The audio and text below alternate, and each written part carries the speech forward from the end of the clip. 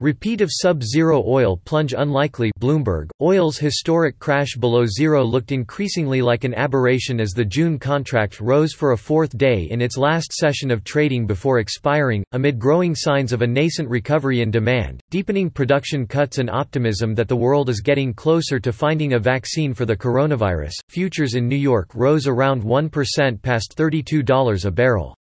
The July contract, which was a lot more active, edged higher, with open interest in June futures at a fraction of later months and U.S. storage facilities no longer full to the brim. A repeat of the collapse that sent the front-month West Texas Intermediate contract to almost $40 a barrel below zero looked unlikely.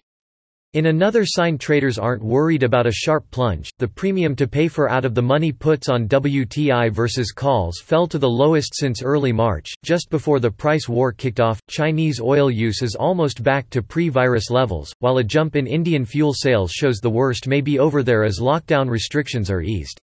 Italians were allowed to go back to restaurants and New York is set to open a sixth region as some of the hardest-hit areas in Europe and North America move ahead with restarting their economies.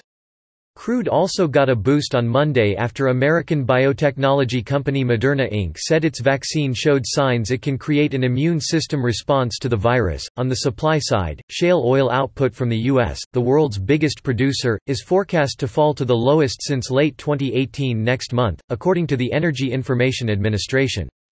There's also been a stunning reversal in OPEC Plus shipments so far in May, data intelligence firm Kepler said. After the alliance's deal to curb production kicked in at the beginning of the month, optimism is being expressed across all markets, not just oil but base metals are rallying and we're seeing good support from equity markets, said Michael McCarthy, chief market strategist at CMC Markets Asia Pacific.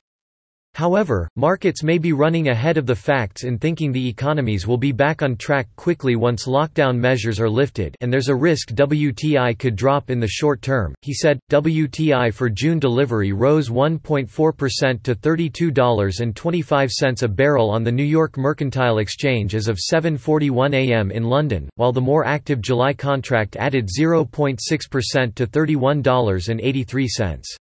The front-month contract settled above that for July on Monday for the first time since January, signaling concerns over storage capacity in the U.S. have eased. Brent for July settlement climbed 0.3% to $34.91 a barrel on the ICE Futures Europe exchange after gaining 7.1% on Monday.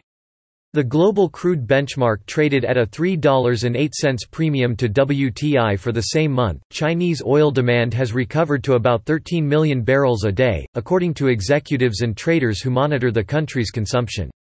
That's just shy of the 13.4 million barrels a day in May 2019 and 13.7 million barrels a day in December. The overall number would be higher were it not for jet fuel demand, which is still running well below a year earlier level, they said, with assistance from Dan Murtaugh. To contact the reporters on this story, Ann Coe in Singapore at ACO15 at Bloomberg.net, James Thornhill in Sydney at jthornhill3 at Bloomberg.net. Contact the editors responsible for this story, Serene Chung at Xiang20 at Bloomberg.net. Andrew Janes, Ben Sharples.